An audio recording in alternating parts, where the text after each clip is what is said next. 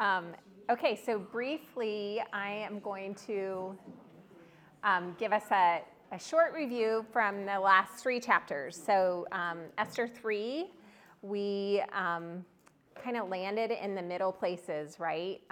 Haman and Xerxes were slinging back a drink while the rest of the citadel was thrown into confusion, and the God's covenant people in particular were kind of left dangling. And so then we move into Esther 4, and as Andrea just said, Amber walked us through, she made the connection, she shared the hyperlink with us to Joel 2, and how Joel, the prophet, tells the people not to rend their clothes, but rather to rend their hearts, because perhaps maybe the Lord will relent from his judgment and he will save us. And those were the hyperlinks that we found in Esther 4 as well, as Mordecai went to Esther and challenged her to consider that possibly she could be a vessel of the Lord's deliverance for his people. And then last week, Andrea walked us through chapter 5, and the picture of the landfill on fire and the understanding that pressure really begins to reveal what's inside. So although Esther had not previously aligned with her Jewish identity, up until that point, Esther turns toward that identity in chapter 5 and makes a choice.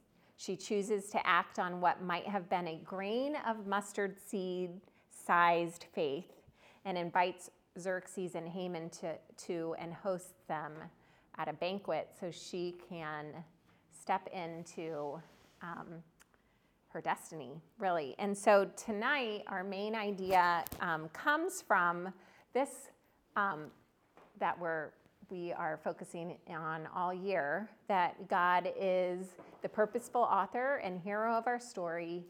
He defines our identity and invites us into lives of influence. And so knowing that, if you don't remember anything else from this particular lesson, I hope that you remember this, which is my main point for the evening. God uses the ordinary events of our lives to move forward his redemptive plan. Being the author and hero of our story, the purposeful author and hero of our story, lends itself to the fact that God uses the ordinary events of our lives to move forward his redemptive plan. So you might also recall that Amber used the word peripety, that the story of Esther is situated around a particular literary device called peripety, and which means that as the plot unfolds in one direction, so say the plot is unfolding kind of in a downward slope like this, there is a particular point in the story when all of a sudden there is a reversal and the plot then moves on a completely different trajectory. So it's the pivotal point in a story that brings a reversal. And there we go. So we are at that point right now, right between chapter 5 and chapter 6. We find the peripety. We find the pivotal point that will begin to reveal the reversal. And the reversal, I say that it begins to be revealed. It is a slow process of revelation through chapter 6 and into the rest of the chapters of Esther. So it's not a moment of instantaneous change, but rather a point where things shift and we begin to see the reversal revealed. So the reversal takes shape. And we'll see this. Let's look at Esther 6, starting in verse 1. Starting with a sleepless night. Verse 1, that night the king had trouble sleeping. So he ordered an attendant to bring the book of the history of his reign so that it could be read to him. And in reading the history of his reign, a surprising discovery is made. Starting in verse 3, Xerxes discovers that after asking the question, what reward or recognition did we ever give Mordecai for this? Because he reads that an assassination plot has been discovered and thwarted. And so Xerxes needs to know, how did we reward him? Because in this culture, in the palace intrigue and always vying for power, and it was very important that people who showed loyalty to the king were publicly rewarded as kind of a prohibition against or an inhibition against others who might try to come against the king. And so then to discover that there had been a plot, the plot was thwarted, the perpetrators were executed, and yet the person who had discovered the plot has never been rewarded. That was a big problem in Xerxes' mind. And so he knew that immediately he needed to take care of it. And lo and behold, we have an early visitor to the king's rooms that day. As you know, as you read the story, Haman shows up because he needs to make it clear that today is the last day that Mordecai is going to live and snub me in the way that he is. So he shows up to the king's rooms with the plan to take down Mordecai once and for all. And yet, as we see and we read in the text, Xerxes has quite a surprise for Haman. So if we look at verse 10, this is after Haman has described just the most wonderful way that a man could be honored by the king. And just a side note, the fact that Haman specified that the person being honored by the king needs to ride on a horse that you have ridden on and wear robes that you have worn. There was a belief that the clothes that the king wore carried with it some of his divinity. And so then if someone else were to put on the robes that the king wore, he would be sharing some of his divinity with the wearer of those clothes. And the same with the horse. If you remember early on as we were talking about the beauty pageant of the virgins from the 127 provinces, once they spent their night with the king, they were ever after in the palace, never to be married, never to have relationship outside, because it would have been an affront to the king for any other man to have had that particular woman, a woman that the king had slept with. So in the same way, anything that the king touches, whether it be robes or horses or whatever, it in some ways gives the identity of the king to the person who was to put that on. So that's why Haman would be like, yeah, and I mean, like, he needs to wear your robes and he needs to ride on your horse, because Haman's thinking, I mean, I'm basically the king anyway. So as, you know, and then Haman's standing there and Xerxes says, great, go get Mordecai and take him. We see that humiliating development. Excellent, the king says to Haman, quick, take the robes and my horse and do just as you have said for Mordecai the Jew, who sits at the gate of the palace. Leave out nothing you have suggested. So can't you imagine it as they're walking through the streets of the city and Haman is proclaiming, this is what happens to the man who the king wants to honor. This is what happens over and over again. The shame, you can just picture the shame, layer after layer, pouring onto Haman. And so then when we get to verse 12, afterward, Mordecai returned to the palace gate, but Haman hurried home, dejected and completely humiliated. And so not only, though, is it humiliating to Haman, we see in verse 13 that there is now a reversal of understanding. So Haman's closest advisors, his friends and his wife, have now switched from being like, you need to build this spike so that we can impale Mordecai, to realizing that Mordecai's rise in the eyes of Xerxes is going to absolutely result in the fall of Haman in the eyes of Xerxes. So when Haman told his wife Zeresh and all his friends what had happened, his wise advisors and his wife said, "Since Mordecai, this man who has humiliated you, is of Jewish birth, you will never succeed in your plans against him. It will be fatal to continue opposing him." And then Haman's hustled off by the king's eunuchs to the second banquet. So in Esther, well, let me rephrase that. For people who really love history, every single timeline is important. But I recognize that not everybody loves history. So I will just say that in Esther, the timeline is important. And also the structure of the story is important. In fact, it's so important that the structure of the story, again, this trajectory down, hitting a peripety, and then a trajectory up, the structure plays as significant a role in conveying the message of Esther as the content does. But here's where the timeline is important, because in the timeline of Esther, we keep bumping up against waiting. In Esther 3, if you remember, the lots fell on a particular death date that was almost a year from when they made the decision to when the death, the annihilation of the Jews was supposed to happen.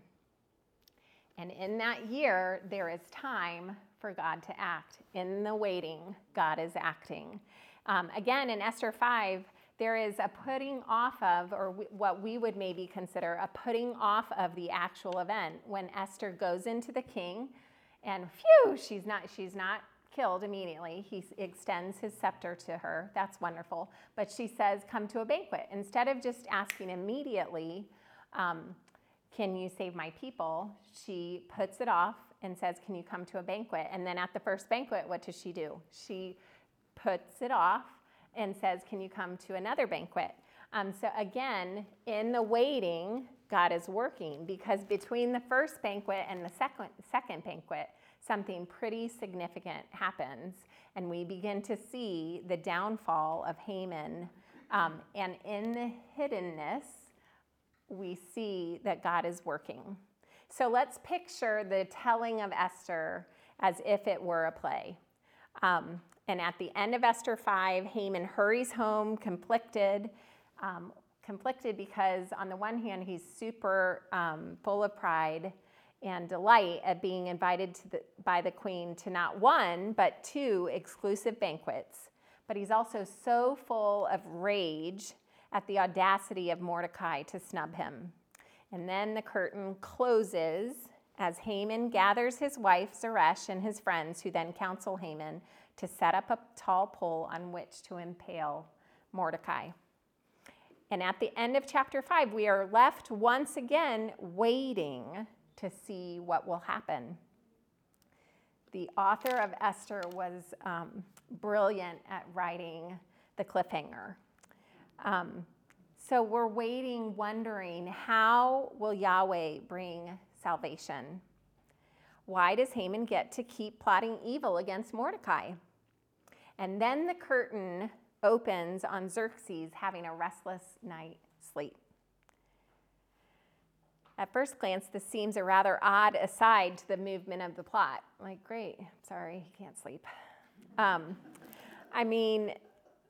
Great. Finally, after he can't sleep, he hears the annals, the records of his reign read to him, and finally, Mordecai is going to be remembered. Again, great. He's been waiting 5 years, and I would guess at this point, he has maybe given up on the hope that he would ever be rewarded. But at the very least, I would say this slight that Mordecai experienced has probably lost importance in Mordecai's mind by this point. There are more important things like the deliverance for his people. But in the gap between Esther 5 and Esther 6, picture the curtains are closed. There's no activity going on the stage. And we begin to see the revelation of the peripety with the curtains closed. The peripety happens when there is no human agency involved. The king can't sleep, and that is where the peripety happens. The whole story shifts, and the great reversal begins to be revealed. Here again, we see that the structure of the story plays as significant a role in conveying the message of Esther, the message that God is the purposeful author and hero of our story. He invites us into lives of influence. He gives us our identity. We see that God is the purposeful author and hero of the story. We see that it is his hand that causes the reversal because nothing else is happening when the reversal takes place. It is in seeing that Mordecai's story is changing and the story of God's covenant people is changing that we are able to look more closely and see that the pivotal moment, the peripety, comes by the hand of God, who is not mentioned. God, who seems hidden, but who will faithfully fulfill his covenant promises through his providence, even when his people are in exile for the very reason that they have broken his covenant. The shift does not happen when Esther becomes queen. The shift does not happen when Mordecai displays loyalty to the king. The shift does not happen when Esther chooses to go to the king with the determination of, if I perish, I perish. No, the shift, the pivot, the peripety happens when no one but God could have made it happen. God is working in the waiting. He's working in the hard. He is working as things seem to get worse rather than better. He is working when it seems nothing can be done. He is even working when specific choices that I have made landed me in the terrible situation in which I currently find myself. Even then, God is working. The king's sleepless night as the pivot point of the whole story reminds us that God uses the ordinary events of our lives to move forward his redemptive plan. Let's not forget that all of Scripture is a unified story that leads to Jesus. Esther is a part of that story. God preserves his covenant people through whom Jesus would be born to offer salvation to the entire world. In Esther, God was the catalyst for the reversal. The same is true for us and for all of humanity. God has provided the pivot point in all of history. Galatians 4 and 5 says, "But when the right time came, God sent his son, Jesus of Nazareth, born of a woman subject to the law. God sent him to buy freedom for us who were slaves to the law, so that he could adopt us as his very own children." That phrase, when the right time came, the peripety, the center pivotal point of all of history, when the right time came. So I wonder, on the line of your story, where are you? Have you experienced and recognized that Jesus is the pivotal moment in all of history, but also in all of our individual lives? Each of our lives are told through many individual chapters. Each of our lives has countless scenes and episodes. And all of our meta stories hinge on our response to the ultimate pivot moment, the ultimate pivot person in history. So where in that meta story are you? Have you recognized that ultimate salvation is found in acknowledging and confessing that Jesus is the one true God and he is the only way to salvation. How has that pivot impacted your life and changed the course of your story? How has that pivot changed the way that you orient your life? Where are you on the line of your story? But just as Scripture has a meta story and all of history has a meta story, Scripture also has different parts of the story told by different stories. And we are studying one of those, Esther. Esther is one part of the meta story. In the same way, all of us have a meta story that has a pivotal moment where we can choose to follow the one true God and salvation through the Lord Jesus. But we also all have seasonal stories. We aren't just given a meta story. We each walk through different seasons, chapters, and episodes. And in those, we need pivot moments as well. So I wonder, where's the pivot? In your season right now, maybe in a difficult relationship, maybe in a difficult diagnosis, maybe you fill in the blank. Where is the pivot? As we've studied the last several chapters of Esther, we have been invited to consider where it is that we are currently waiting for salvation. Are we in a middle place where we can't even see a glimmer of light at the end of the tunnel? We're stuck. And there doesn't seem to be any help coming. Or has the Holy Spirit brought you to a point of crisis that has required a new resolve in following him? Or has the pressure of a particular situation revealed work that needs to be done? Confession that needs to happen? Grace that needs to be received? Or care that needs to be accepted? In what way are you currently waiting for a pivot? The thing is, as we look at Esther and even as we look at our own lives, the pivot, the peripety, doesn't conclude the trial. Esther, Mordecai, and the rest of God's covenant people had months and months left to wait to see the promise of deliverance become a reality. The reversal has begun to be revealed, and yet there continues to be a waiting.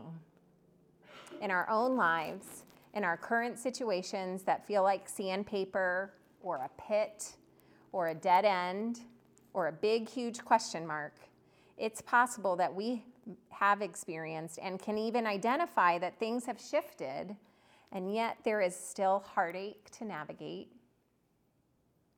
and life that has to be lived between the hard places. Grief isn't tidy or tame. Loss, betrayal, broken relationships, life-threatening or life-taking illness. The pivot allows us to see the light in the circumstances, but it doesn't remove the trial. There is still waiting. There is still work to be done. But now we can see the light. The trajectory has changed. Our eyes are looking at the light. So where are you? Where can you see that God uses the ordinary events of our lives to move forward his redemptive plan? Where can you see the light? Let's pray. Lord Jesus, I thank you and praise you again for this story of Esther that you have preserved for us so that we can know you more. Even in this story where your name is not mentioned, even in this story where we can't know the motivations of the people involved and things seem a little out of whack. I'm grateful that you show us again and again that you are the one who is purposefully moving this forward for your redemptive plan. I ask that you would continue to open our eyes and cause us to have understanding beyond our ability. Give us, Holy Spirit, your understanding and lead us into all truth as you promised to do. We love you, and we will be sure and certain to give you all the praise and honor and glory due your name. In Jesus' name, amen.